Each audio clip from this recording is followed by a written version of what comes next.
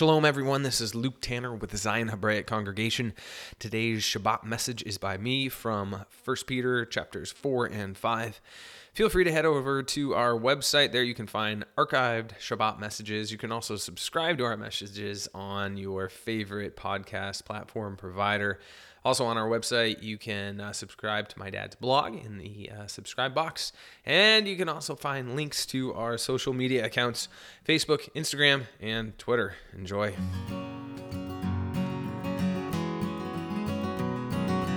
Hey, mighty warriors arise, yeah. Freedom does nigh only away. For soon is the day when we see your face on the mount of your grace and Zion. Oh, Zion. Okay, Shabbat Shalom, everybody. So we're going to be back in Peter again, and we're going to finish up the book today. So if you want to go to 1 Peter chapter 4, that's where we're going to be.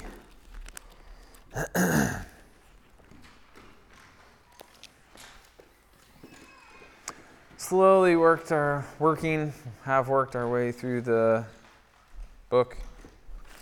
I don't know. We'll see if I do chapter or book 2 after or not.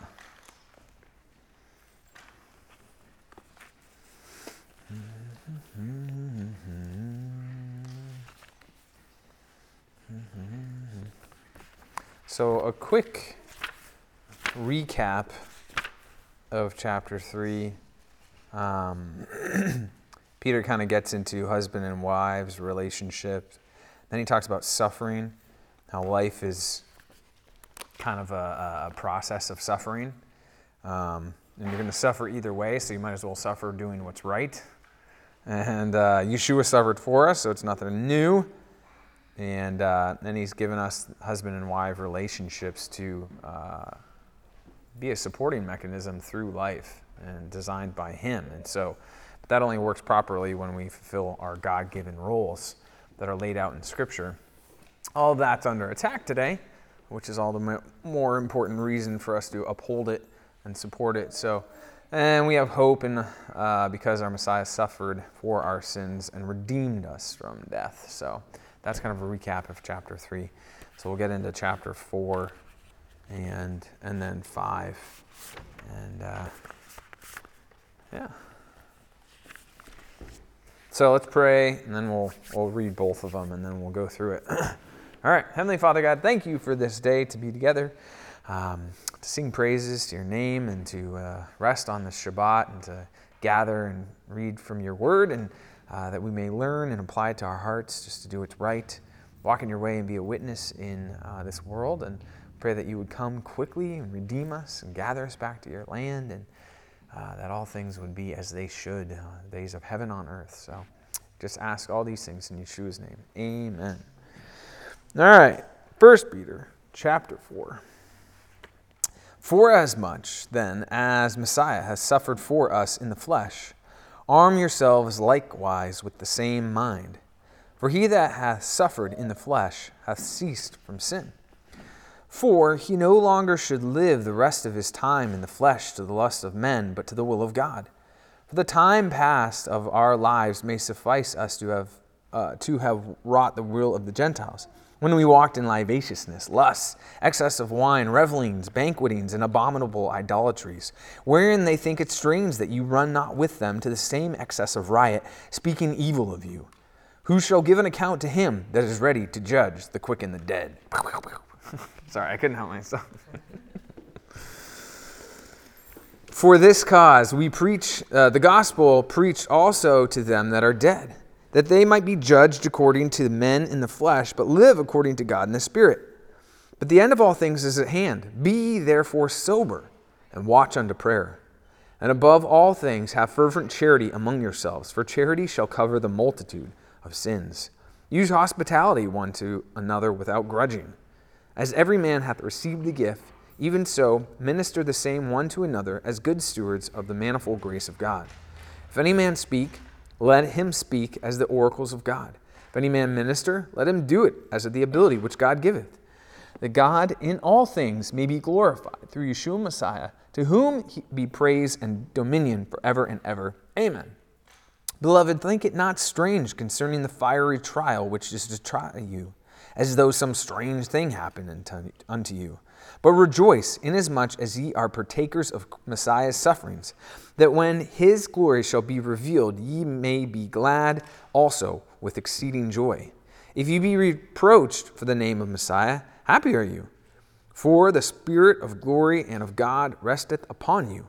On their part is evil spoken of, he is evil spoken of, but on your part he is glorified. Let none of you suffer as a murderer, or as a thief, or as an evildoer, or as a busybody in another man's matters. Yet, if any man suffereth as a Christian, let him not be ashamed, but let him glorify God on his behalf. For the time is come that judgment must begin at the house of God. And if it first begin at us, what shall the end be of them that obey not the gospel of God? And if the righteous scarcely be saved, where shall the ungodly and the sinner appear? Wherefore, let them that suffer according to the will of God commit the keeping of their souls to him in well-doing as unto a faithful Creator. Chapter 5. The elders which are among you I exhort, and am also an elder, and a witness of the sufferings of Messiah, and also a partaker of the glory that shall be revealed. Feed the flock of God which is among you, taking the oversight thereof not by constraint, but willingly, not by filthy lucre, but of a ready mind, neither as being lords over God's heritage, but being examples to the flock. And when the chief shepherd shall appear, ye shall receive a crown of glory that fadeth not away. Likewise, ye younger, submit yourselves unto the elder. Yea, all of you be subject one to another, and be clothed with humility. For God resisteth the proud, and giveth grace to the humble. Humble yourselves, therefore, under the almighty hand of God, that he may exalt you in due time, casting all your care upon him, for he careth for you. Be sober, be vigilant, because your adversary, the devil, as a roaring lion, walketh about, seeking whom he may devour, who resisteth steadfast in the faith, knowing that the same afflictions are accomplished in your brethren that are in the world. But the God of all grace, who hath called us unto his eternal glory, by Messiah Yeshua, after that ye have suffered a while, make you perfect, establish, strengthen, settle you. To him be glory and dominion forever and ever. Amen. By Silvanus, a faithful brother unto you, as I suppose I have written briefly, exhorting and testifying that this is the true grace of God wherein ye stand. The church that is in Babylon, elect together with you, saluteth you, and so doth Marcus, my son. Greet you one another with a kiss of charity. Peace be with you all that are in Messiah Yeshua. Amen. So, a couple awesome chapters, just really good stuff. I don't know. It just, for me anyway, maybe not you, kind of, I don't know, the whole book really, but there's these chapters too, just kind of strike at the core of, I don't know, things that affect all of us today, affect me, dealing with where we're at, how we're living, what we're dealing with. Because, don't forget, Peter is writing to the diaspora. He's writing to the congregations that are spread all over the place, and he's, addressing issues that are basically, I think, the same as what's going on now. Issues in our own congregations, issues with people, because nothing really ever changes. And nothing is new under the sun. It's all the same things, and we're having to deal with these things. So the newness of what he was dealing with being that now the gospel was going to be going out to all the nations to spread forth God's word to the whole world, such that all who are his sheep will be gathered back unto himself. And so, there's complications that happen with that, because you're dealing with people, and whenever there's people, there's chaos. So nothing new, and he says this, but he hits some major points that are worth noting. So we're going to kind of go back through this. So he starts off with this idea of suffering, because he kind of ends with that in chapter 3. So, for as much as Messiah has suffered for us in the flesh, arm yourselves likewise with the same mind. For he that suffereth in the flesh has ceased from sin.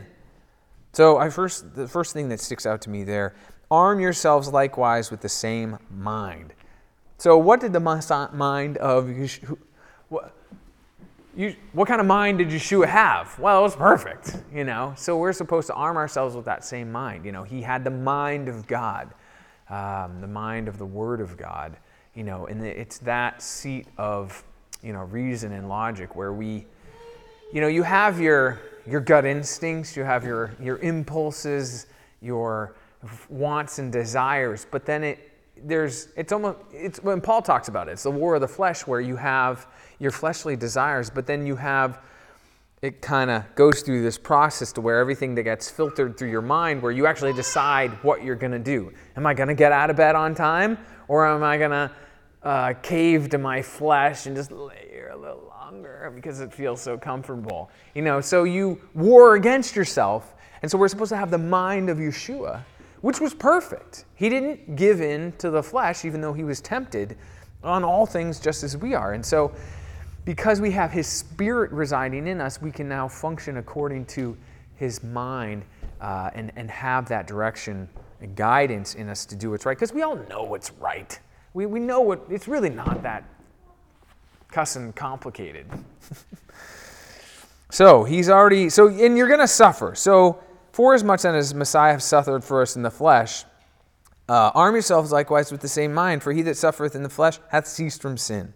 So, Yeshua, conquered death, died, redeem us from our sin, and so we can have the same mind. All right, let's keep going here. And that he no longer should live the rest of his time in the flesh of the lusts of men, but to the will of God. So you're training your mind, you're working out and having the same mind of God so that you can live this rest of the time that you have, not according to your flesh, but the will of God, which is the Word of God. Because then he gets into things that happen with the Gentiles. For in times past, our life may suffice us to have wrought the will of the Gentiles. So there's this will of God, will of the Gentiles, which is anything else other than God's Word. And he goes through some of the licentiousness, lust, excesses of wine, reveling, banqueting, abominable idolatries. And they're going to think it's strange that you don't do the same thing. And he goes down into 6, but for this cause was the gospel preached unto them that are dead, that they might be judged according to men in the flesh, but live according to God in the Spirit. So the gospel is preached unto those that are dead. Dead being just like in the Garden of Eden, in eating of the tree of the knowledge of good and evil, thine you shall surely die. So death is separation from God. So those who are not in Messiah are spiritually dead. They are separated from God. And so it is the gospel that is preached that brings life. All right, and then continuing on. 7. But the end of all things is at hand. I find that interesting. The end of all things at hand. And here I'm kind of sitting here reading this, thinking, we got a long ways to go. But the truth of the matter is the end of all things is hand, because the Messiah had come. And the Messiah will return again. But it was kind of the beginning of the end, shall we say. And so the end of all things is at hand. Be therefore sober. And I don't think he just means like don't be drunk all the time. I think he means, having a sober mind, because he opens up talking about the mind of Yeshua that we're supposed to have. So it's clear, it's clarity, it's right, it does what's right. And so we have this mind so that we redeem the time that we have.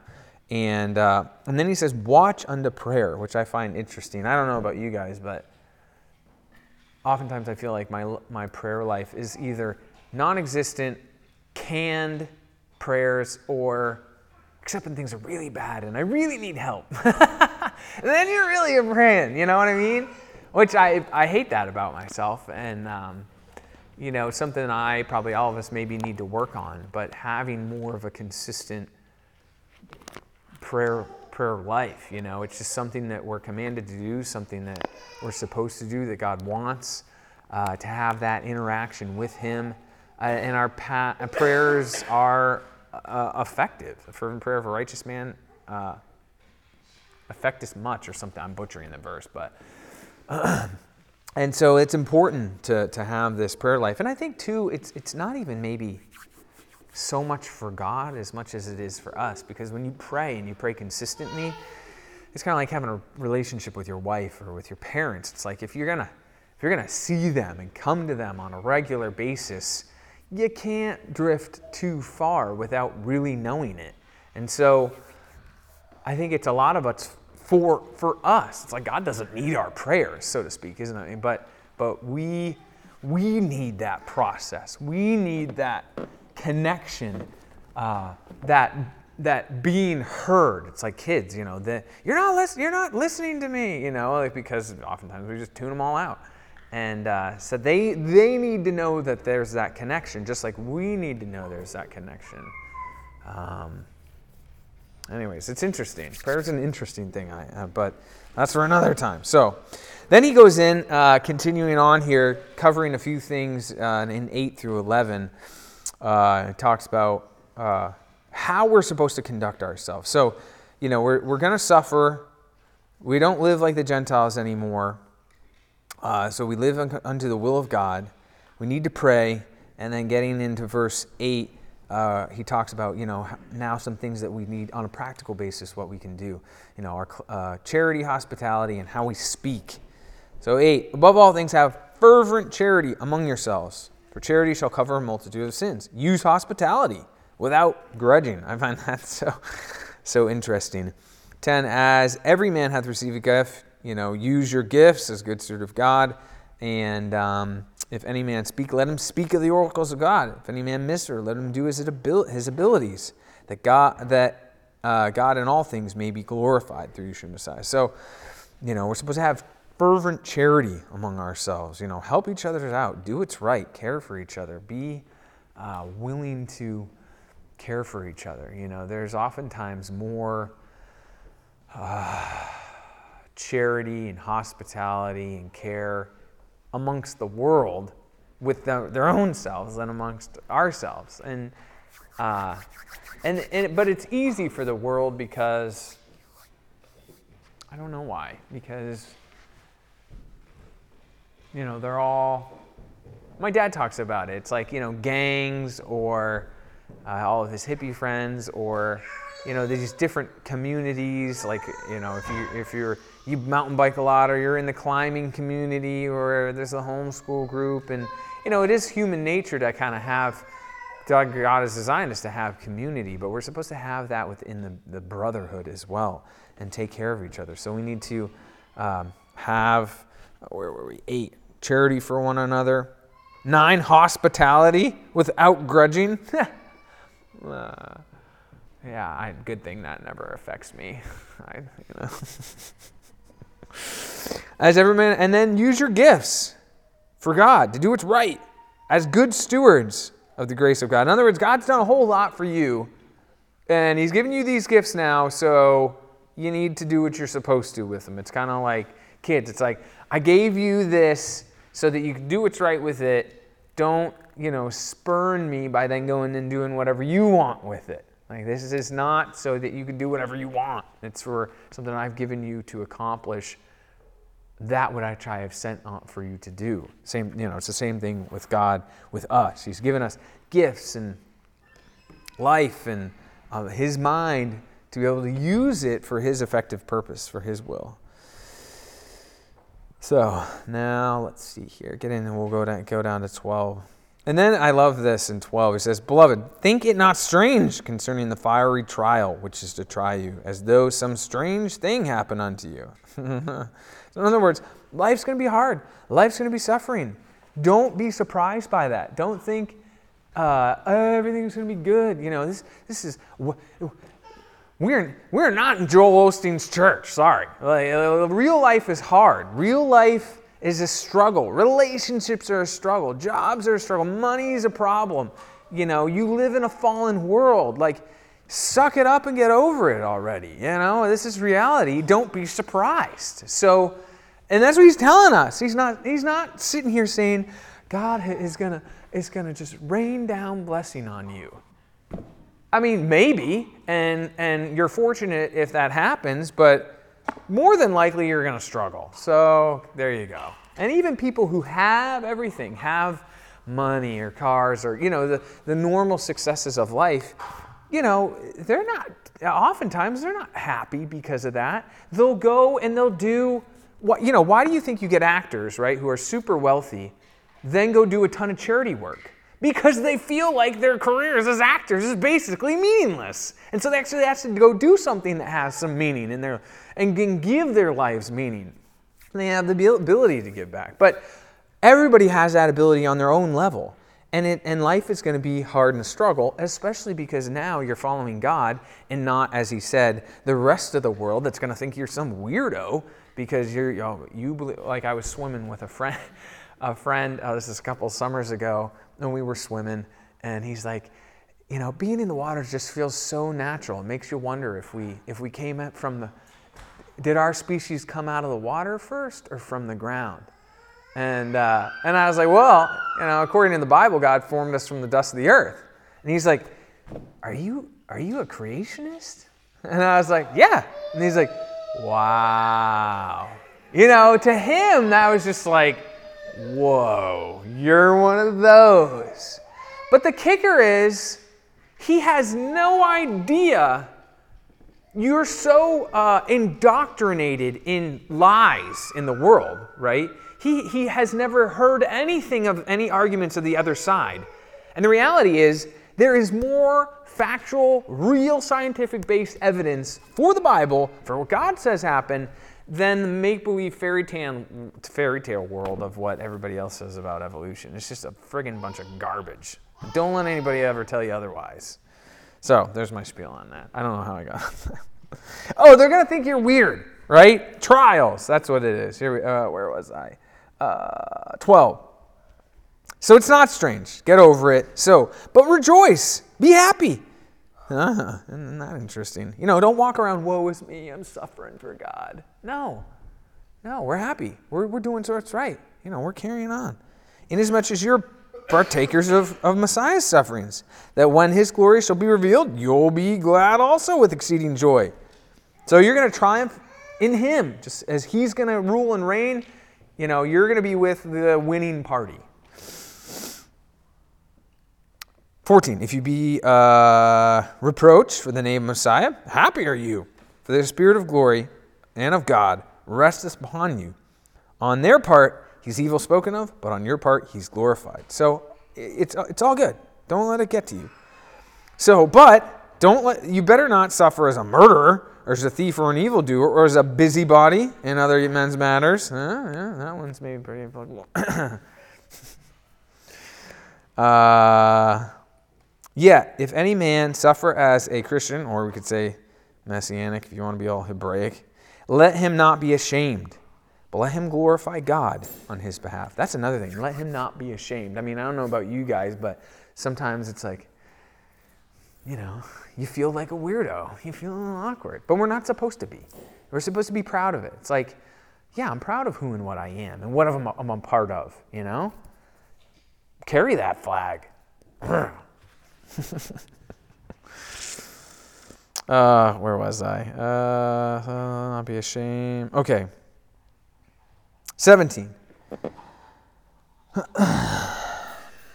For time is come that judgment must begin at the house of God. And if it begin at us, what shall the end be of them that obey not the gospel of God? So it's interesting.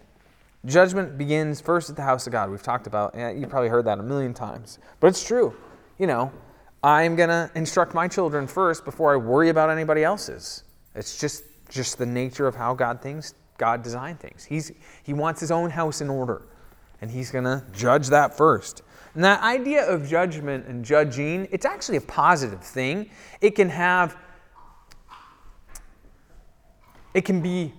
Judgment can be meted out with negative consequences, if that makes sense. Kid gets spanked, you go to jail, whatever. But our whole idea and the meaning of the word behind judgment is to set things right. It's to repair that which has been disrupted. It's a good thing. What does the judge do when the case comes before him? And there's a fracture, there's a rupture, there's a problem, someone has wronged something. He metes out judgment so that things will be set right again. That is what judgment is. So God is setting things right in his own household. He is fixing things, which comes through, him suffering for us, his mind being in us, his will being done. That is his judgment and his justice. So that's the front mindset that we need to have. It can be harsh. It can be tough to swallow, but it set things right to where they should be before it got off the tracks. All right, so judgment begins at the house of God. And if the righteous scarcely is saved, so, if the righteous are barely saved, where shall the ungodly and the sinner appear? Not good place. You don't want to be there. Wherefore, let them that suffer according to the will of God commit the keeping of their souls to him in well-doing as unto a faithful creator. So he's like, so I said all that to say, you're going to suffer, but you might as well do it according to the will of God. So he's kind of recapping and elaborating more on what he went into in chapter 3. And commit the keeping of their souls to him in well-doing as unto a faithful creator. God's created all things. You can trust and rely on him because he has a plan. He's going to mete out judgment and justice. And there is suffering because there is consequences for sin. So you might as well suffer for the will of God, for good things instead of your own stupidity. So then he gets into, real quick, we'll try to get through chapter 5 here.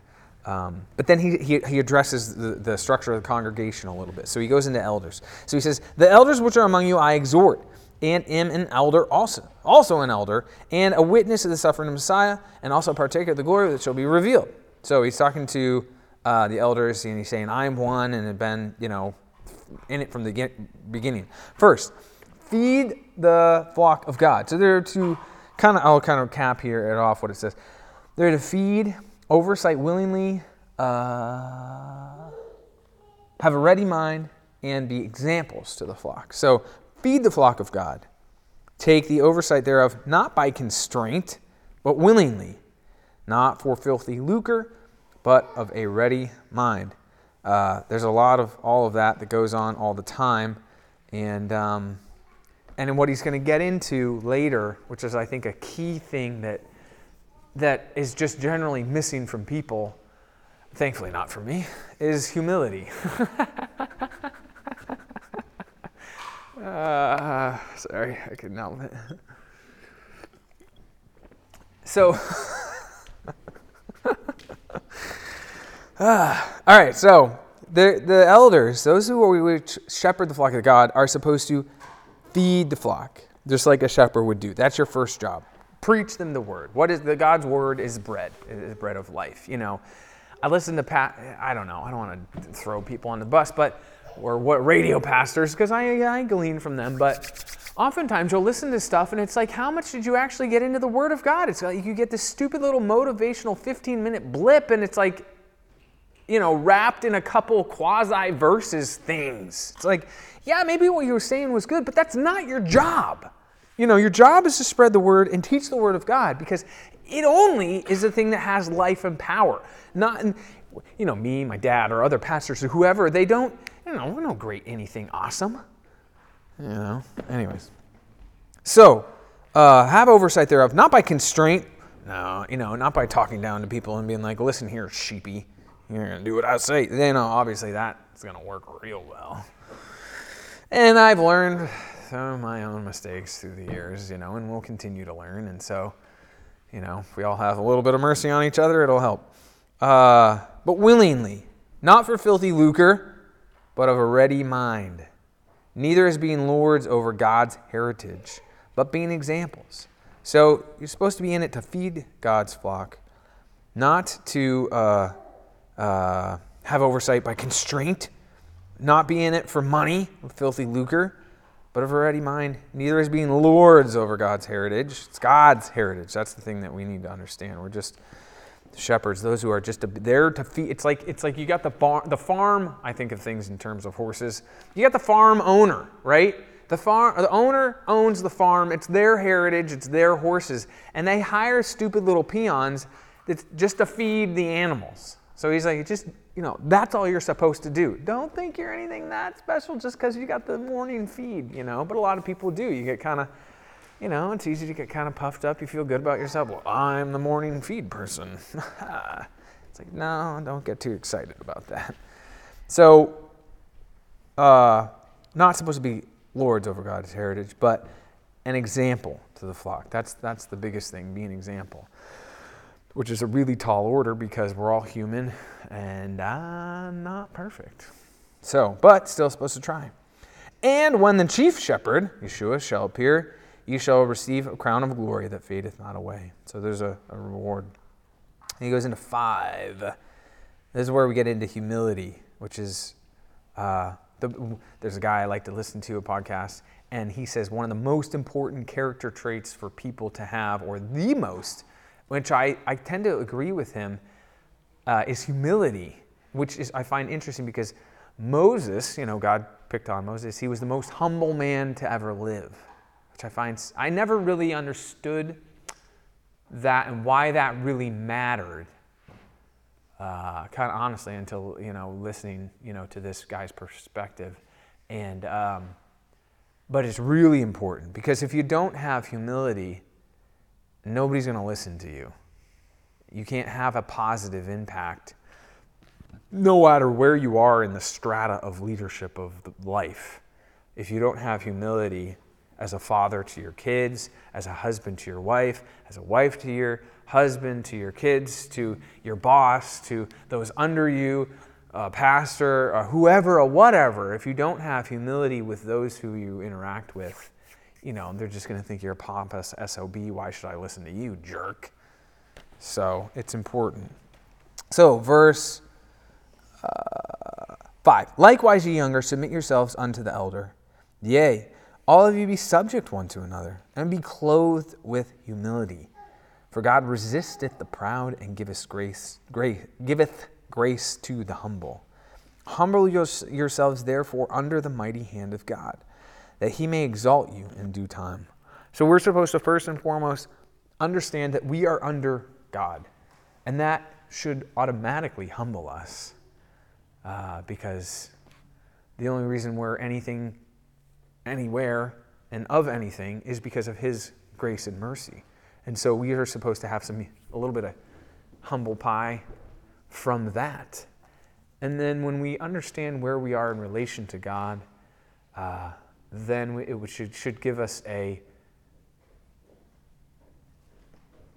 essence of humility that pervades our life with those who are around us. Because it's not, you can't force anyone to do anything. You can't cram truth down their throat.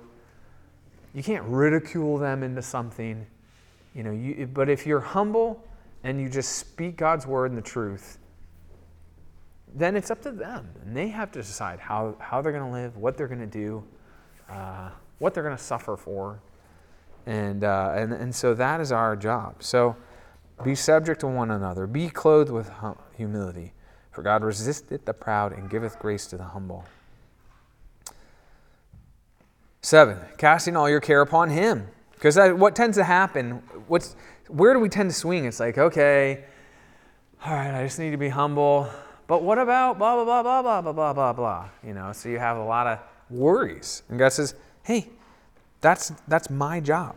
So you cast all your care upon him, for he careth for you. And then I like this. But don't forget, you still have a job to do. Be sober. Be vigilant. Because why? You have an enemy. Your adversary, the devil, as a roaring lion, walketh about, seeing whom he may devour. So that doesn't mean you turn into a pious, mealy-mouthed wimp, humility, whatever. It means, no, you're humble, but you still have a strength of character and a job to do, and you have to be vigilant and sober, doing the will of God, because we have an adversary who's walking about trying to bring us down. It's very real. And it's part of why we have to support each other. Seeking whom he may devour, who resist the steadfast in faith, knowing that the same afflictions are accomplished in your brethren that are in the world, but the God of all grace, who hath called unto you his eternal glory by Yeshua Messiah, after ye have suffered a while, make you perfect, establish, strengthen, settle you. To him be the glory and dominion forever and ever. Amen. And then he just closes it out from there. So kind of a quick recap. You've suffered so far. It might as well, and so has Yeshua. So live for God, not like the Gentiles. Watch unto prayer.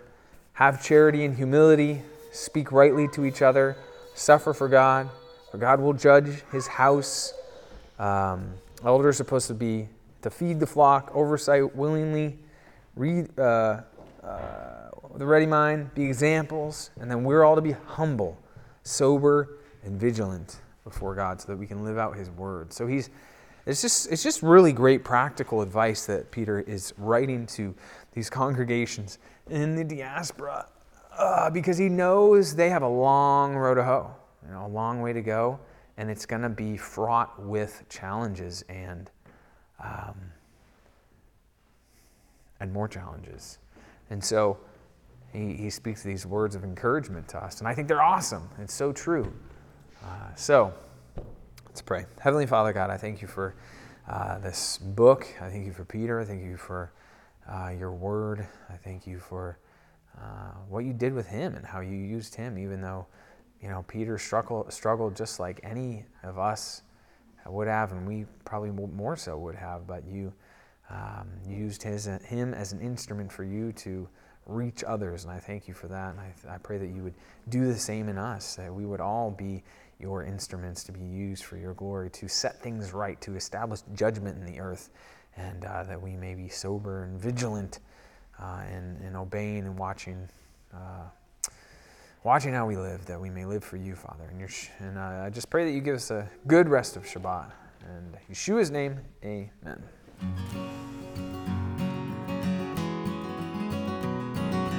Hey, mighty warriors arise, yeah.